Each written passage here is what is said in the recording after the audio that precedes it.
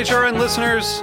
As we celebrate our 15th year, we are deepening our commitment to giving voice to the next generation of food systems storytellers, and we need your help. Our internship and fellowship programs help activate new possibilities for underrepresented and underestimated young people through experiential journalism, audio engineering, and production training. Through these unique programs, HRN helps food equity stewards build essential workforce readiness skills that expand their potential and foster economic mobility. Please consider supporting these critical programs. And with a minimum donation, you can be entered to win a dinner for two at an amazing restaurant in one of 8 cities and tickets to a concert at a great venue in one of those cities. We have incredible partners across the country who have donated, as they also share our passion for helping to educate the next generation of food systems storytellers. Check out heritageradionetwork.org/15 to donate and enter to win today. That's heritageradionetwork.org/15 to donate and enter to win today. And make sure you donate before March 31st. Thank you.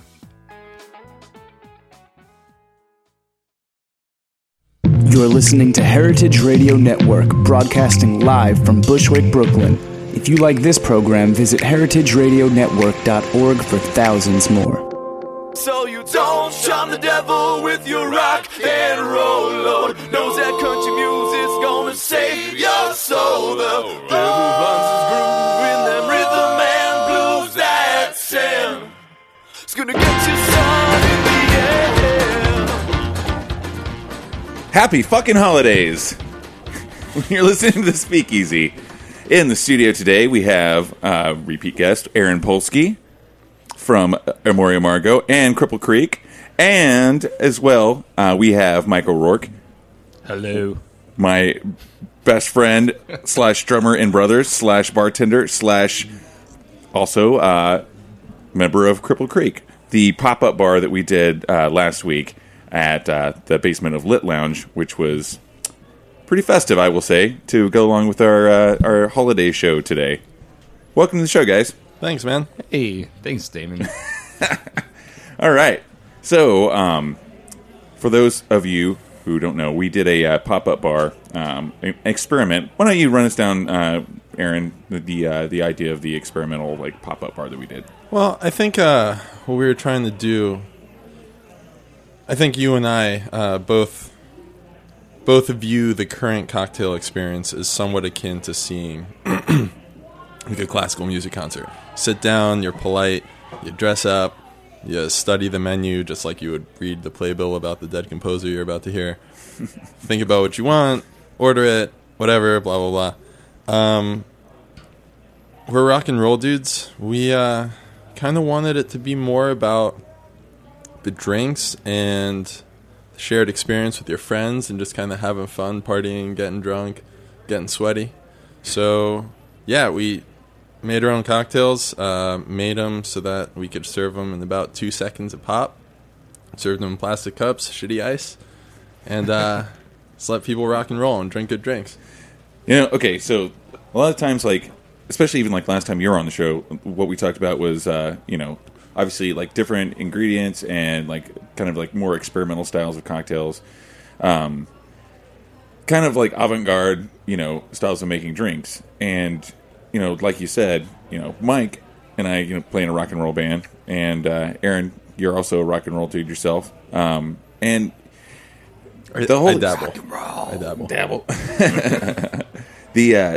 Like you said, the experience of going to a classic cocktail bar is very classic, And for us, it's it's hard to. Well, not anymore. It was a challenge before to put rock and roll and cocktails together. It's when you go to a rock and roll show, you can't get a good cocktail, but you'll get a beer in a plastic cup. And on the same or on the other side, if you go to a cocktail bar, you can't really feel like you can rock out and have fun. So we were trying to bridge that gap, right? Yeah, I think we did it. Yeah. So we did 2 nights, and we wrote out the menu like a set list, and we duct taped it to the bar. And you could buy the single, or you could buy the full album, which was the tasting menu. And I think it went over really well. The parts I remember, anyway. Mike, what did you think about the experience? Well, unfortunately, I didn't get to have any of these cocktails because I was stuck in a little DJ room. But sorry, dude. Yeah. Sorry. I drank a bottle of Old Crow, though. the first night. Yeah, it was a good time, man. I think you guys, definitely achieved the goal of creating a fun atmosphere where people could actually get really good drinks. And from what I could see, people are having a hell of a good time. And I saw plenty of topless dudes dancing with each other. I remember none of Jack, that. we got to edit that one out at all. Yeah, there was a lot of Mick Jagger dancing. There was a bit of a Jagger off. Jag off.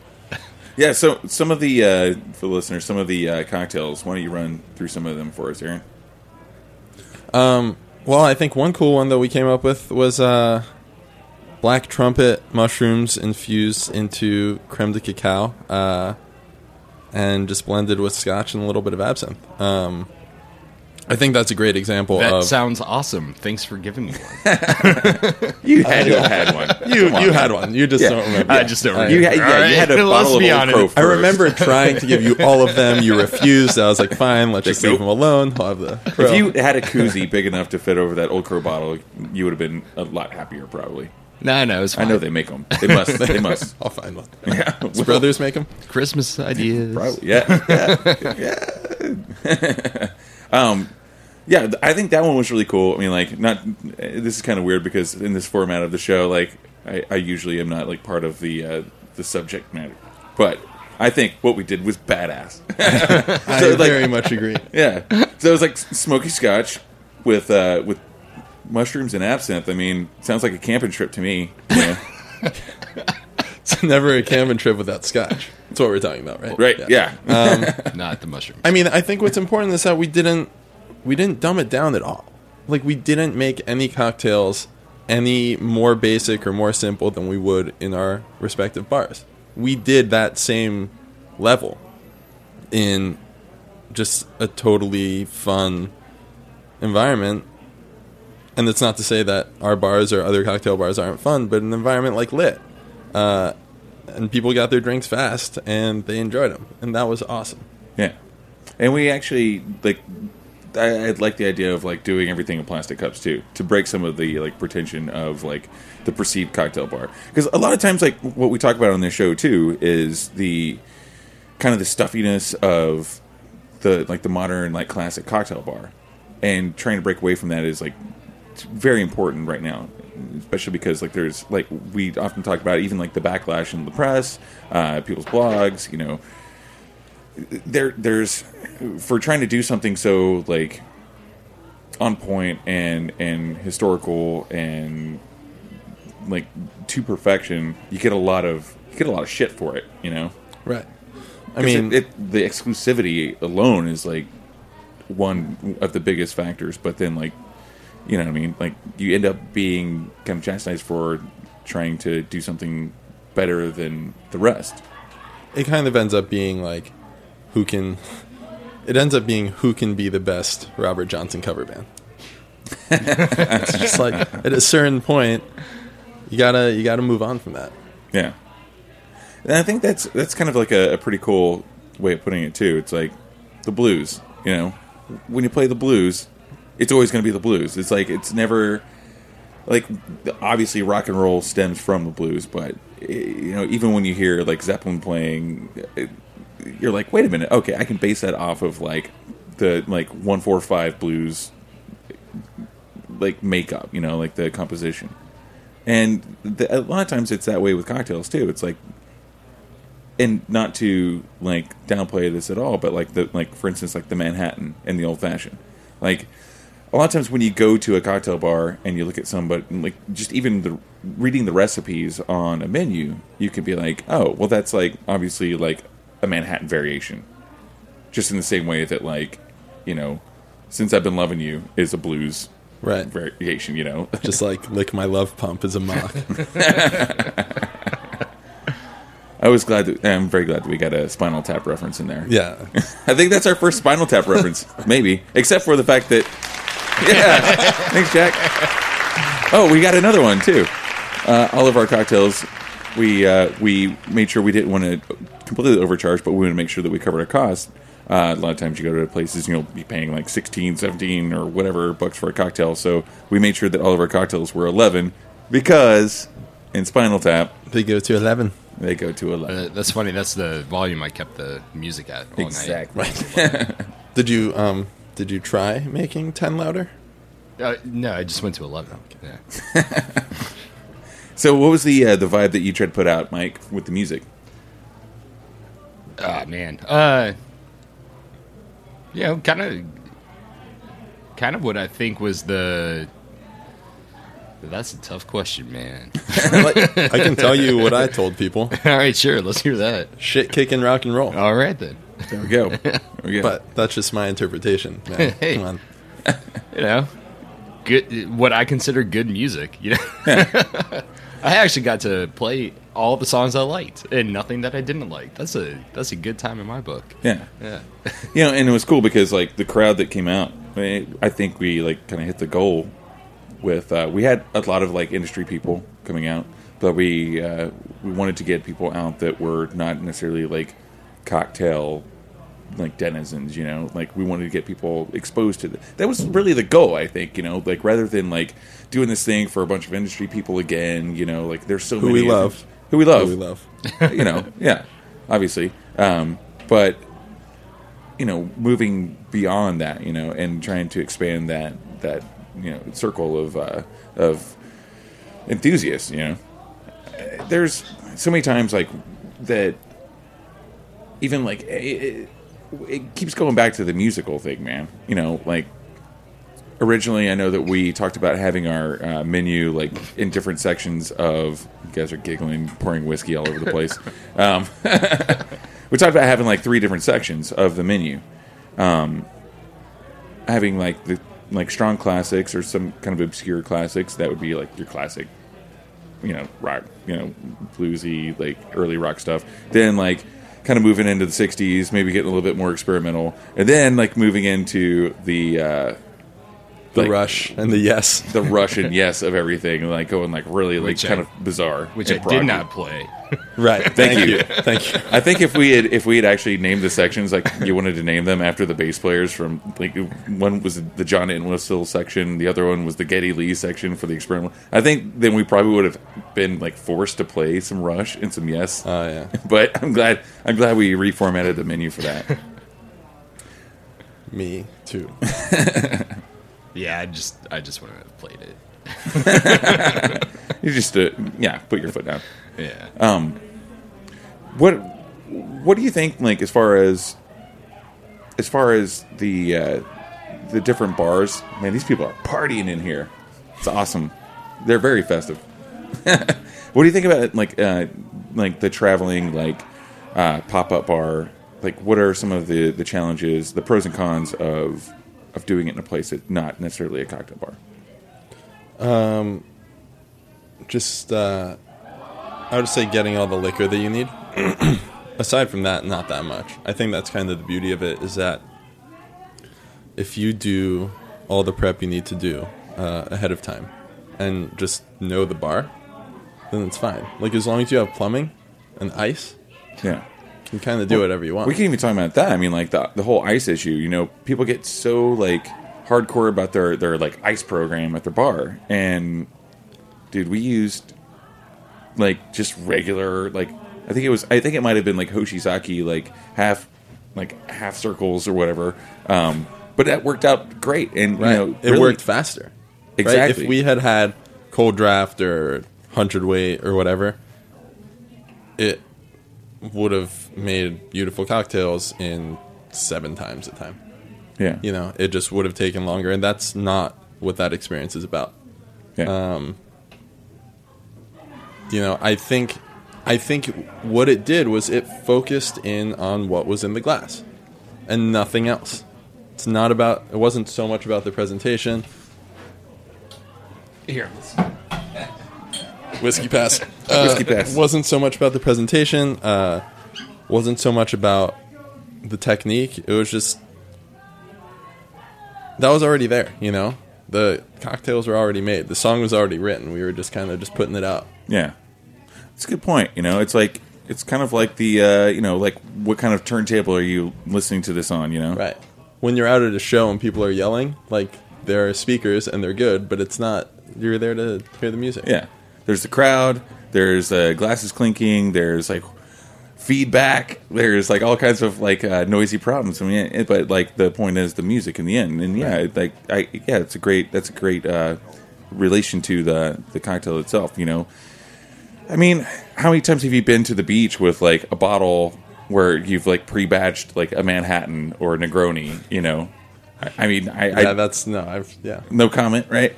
But yeah, I mean, like that's going to be room temperature without dilution, and that's your like, or a fishing trip, anything, you know, like there's the end product is the most important thing. I mean, obviously presentation and dilution, all this stuff like that goes into, you know, your whole list of like judgments, you know, but I mean, in the end, like I think there's a lot more leeway with the classics like a Manhattan or a Negroni. We were doing some weird stuff that, you know, hadn't been tasted before, so we actually were able to get away with a little bit more. Right. And, I mean, people liked a lot of them. Not every drink was everybody's favorite, but that's fine. Like, they came out to experience it. Obviously, we strive to make drinks that we believe in, that we think are awesome, but we're not there to please all palates with all of them. But we want to give people the experience. Yeah. I don't like every Brian Eno song, but I like Brian Eno. Right. It's like I don't like every cocktail, but I love cocktails. Yeah. You know. We're going to take a quick break. When we get back, we're going to be talking with Mike O'Rourke and Aaron Polsky of Cripple Creek. Woo! Woo!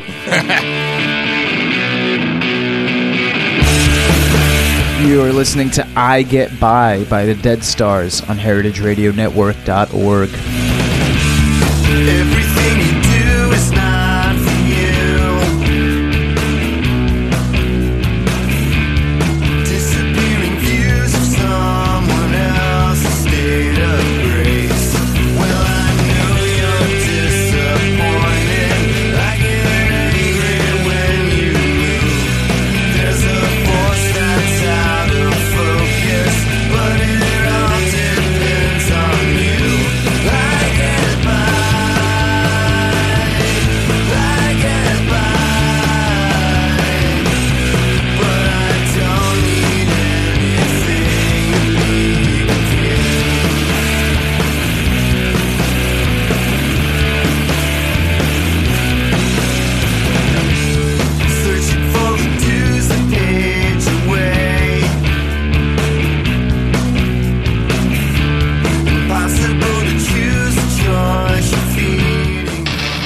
My name is Brandon Hoy, co-owner of Roberta's, a super duper awesome place. Roberta's is a very, very, very, very proud sponsor of the Heritage Radio Network. We're also super awesome. Thank you, Heritage. And we're back. And thank you, Damon. And thank you, Heritage and Roberta's and everyone. I think the world. Do you like that whiskey, Jack? Yes, that's what I was thanking you for. Not the show. I don't care about that. I just... Yeah. What are we drinking? What are we drinking? Well, we were just talking on the break about like what we like to drink during the holidays. Something that hits pretty close home for me, anyway. I don't get to go home very often, or really much at all for the holidays. So, we've had this kind of long-standing tradition. Isn't that because your parents tell you not to come home? Yeah, that's pretty much it. All right. But like, no, you just stay there. You just stay there, man. Just stay in New York.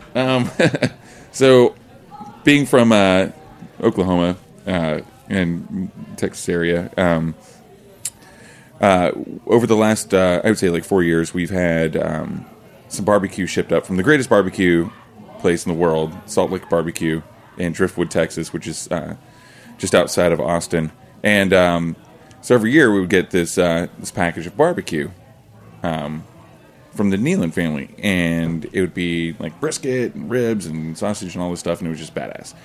So what I brought into the studio today to kind of fit along with that is the Bacone's Baby Blue whiskey, which is 100% Baby Blue corn.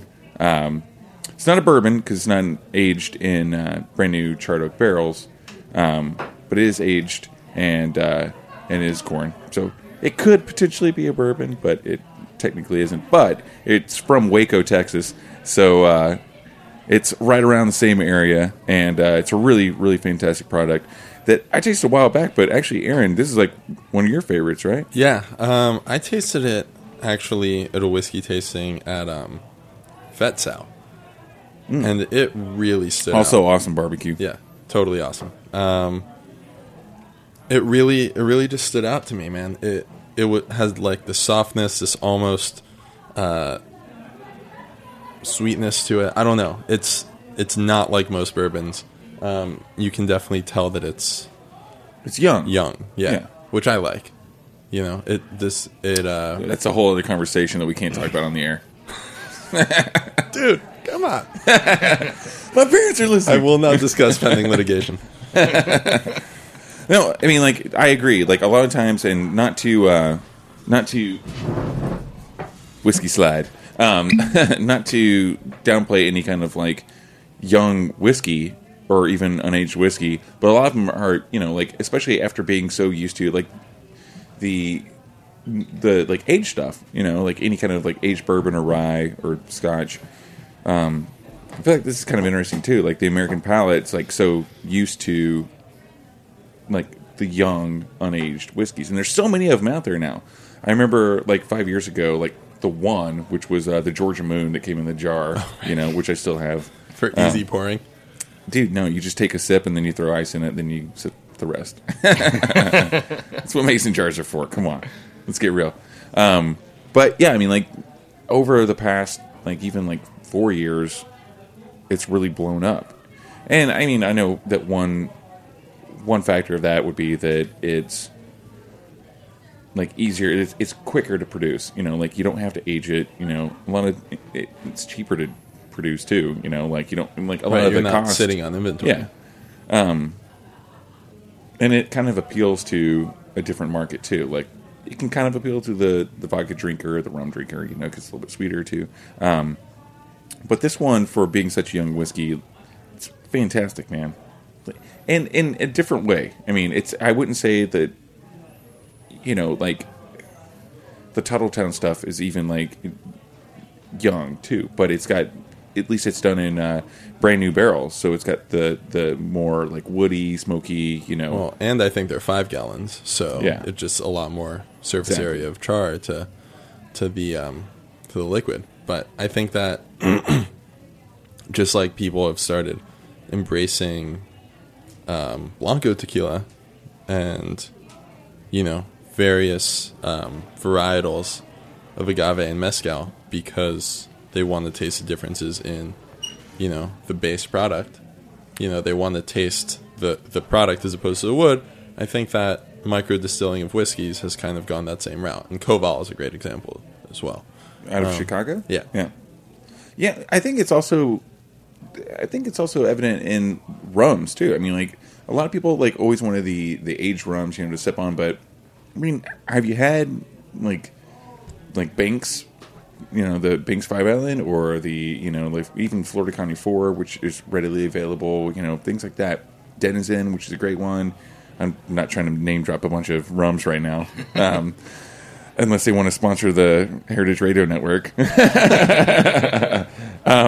But I mean, but it is true, you know, like there are subtle nuances in the first product, the first run product.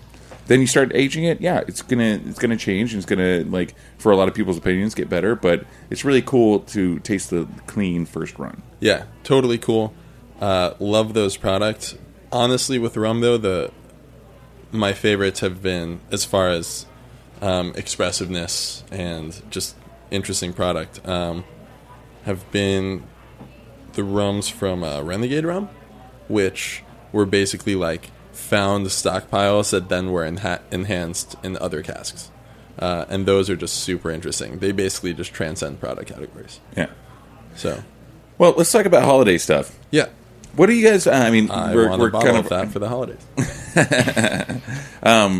What do you guys? What did you grow up with in the household? Like, what did your parents drink? What did you sneak like into the other room? Mike, I mean, I know I've met your parents and hung out with them, and they're fucking awesome. And yeah, they don't drink at all. I mean, look, what were your holiday traditions? Like, what did you see your parents sneaking by you? This is a loaded question. Yeah, not to get anybody in trouble. Yeah. My parents weren't sneaking anything by. They were just like pouring it straight into the glass, like in front of everybody. But I remember the probably the first time I ever had beer was during the holidays when my parents and my uncles and aunts were all playing cards, and one of my uncles just like handed me a beer. I was like, I think I was like 12, and didn't like it. To be fair, you had the same type of facial hair. Oh yeah, I was then. already 6'4" and had a giant beard, so like it's. But it's not. I'm not blaming Anyone's him for giving me mistake. a beer. Yeah, I was buying beer at the Everyone grocery ID store. Mike when he comes to your bar. ID him. Hey, Damon, I have to interject. We got a call into the speakeasy, but it turned out he thought he was calling a pawn shop trying to sell a stainless steel toy truck. Did you not buy it? No, I passed. Come on, man. on. That was set up, man. That was your Christmas gift. That you're going to buy yourself. We'll get you back. Just spot us for it. That's amazing. We're good for it, if you can't tell. Wow, this is the best show we've had so far, I think. What is this? Like 81, 80, something like that? I don't know. Well, anyways, yeah, so the holidays always reminds me of when my uncle snuck me my first beer. And then it was kind of a tradition from that point on. He would give me a beer every year. That's awesome. Yeah. Hey, holiday tradition. Giving beer to kids. Exactly. I can't wait to pass it on one day.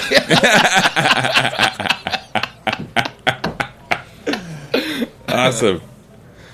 Yeah, Aaron, do you have any holiday traditions? It doesn't have to be booze related. No, I think it was booze related. I think it might have been Hanukkah. I'm the token Jew of the group. And I was like probably 11, and they gave me some wine.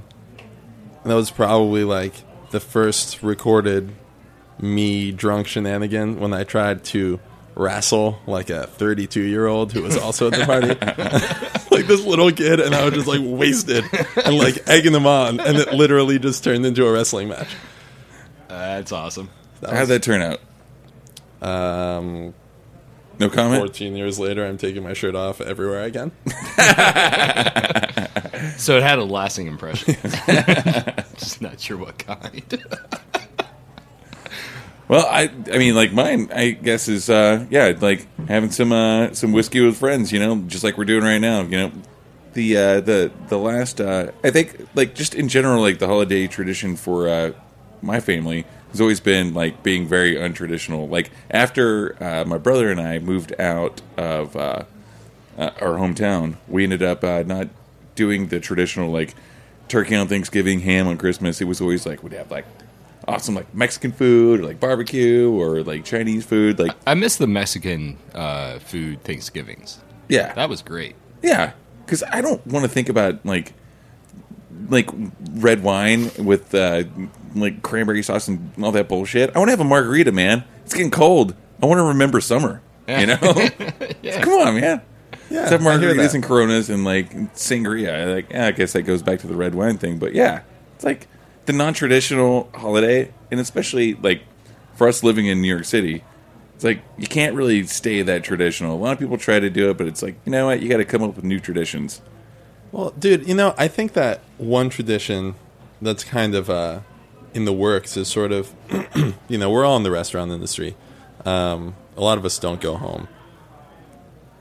And it's fun to kind of get together and sort of ball out. And, like one year, a friend of mine, we all went on the shopping trip just to buy things, for dinner. And we were like, we're going to get goose and like Kobe beef and all of these things and just like make the best feast we could make, like better than at any like single family tradition, right? Or like gathering or whatever. Just like really go all out.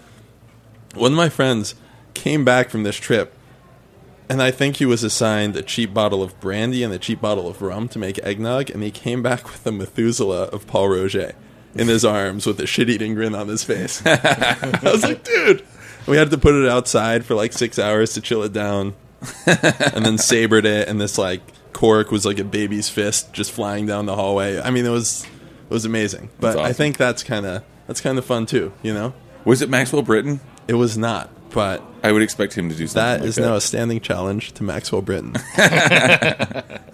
You must get called exceed out. 6 liters. Sir.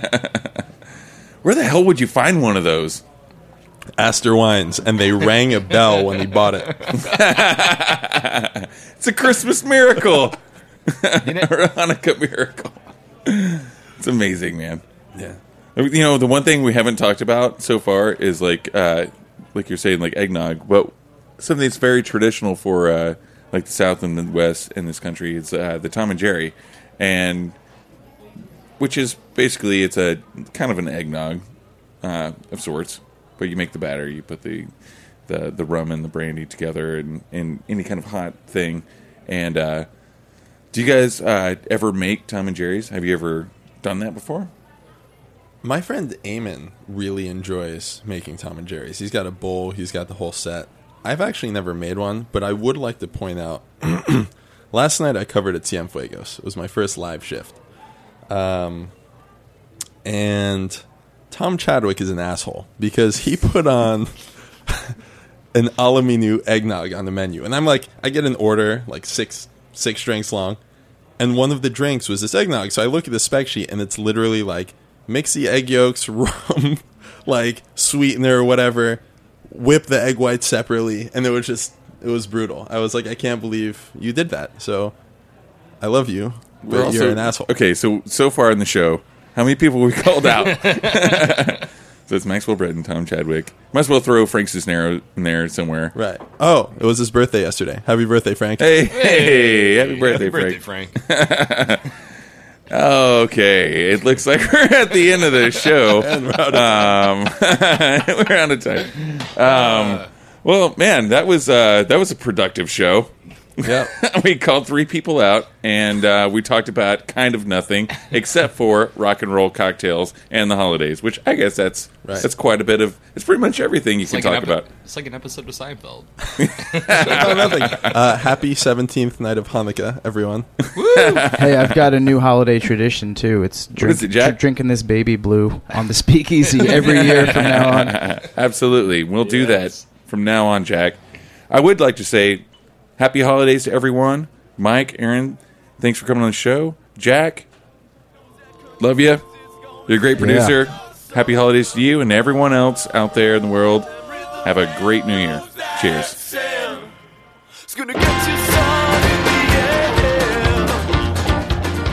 Thanks for listening to this program on heritageradionetwork.org. You can find all of our archived programs on our website or as podcasts in the iTunes Store by searching Heritage Radio Network. You can like us on Facebook and follow us on Twitter at heritage_radio. You can email us questions at any time at info@heritageradionetwork.org. Heritage Radio Network is a non-profit organization. To donate and become a member, visit our website today. Thanks for listening.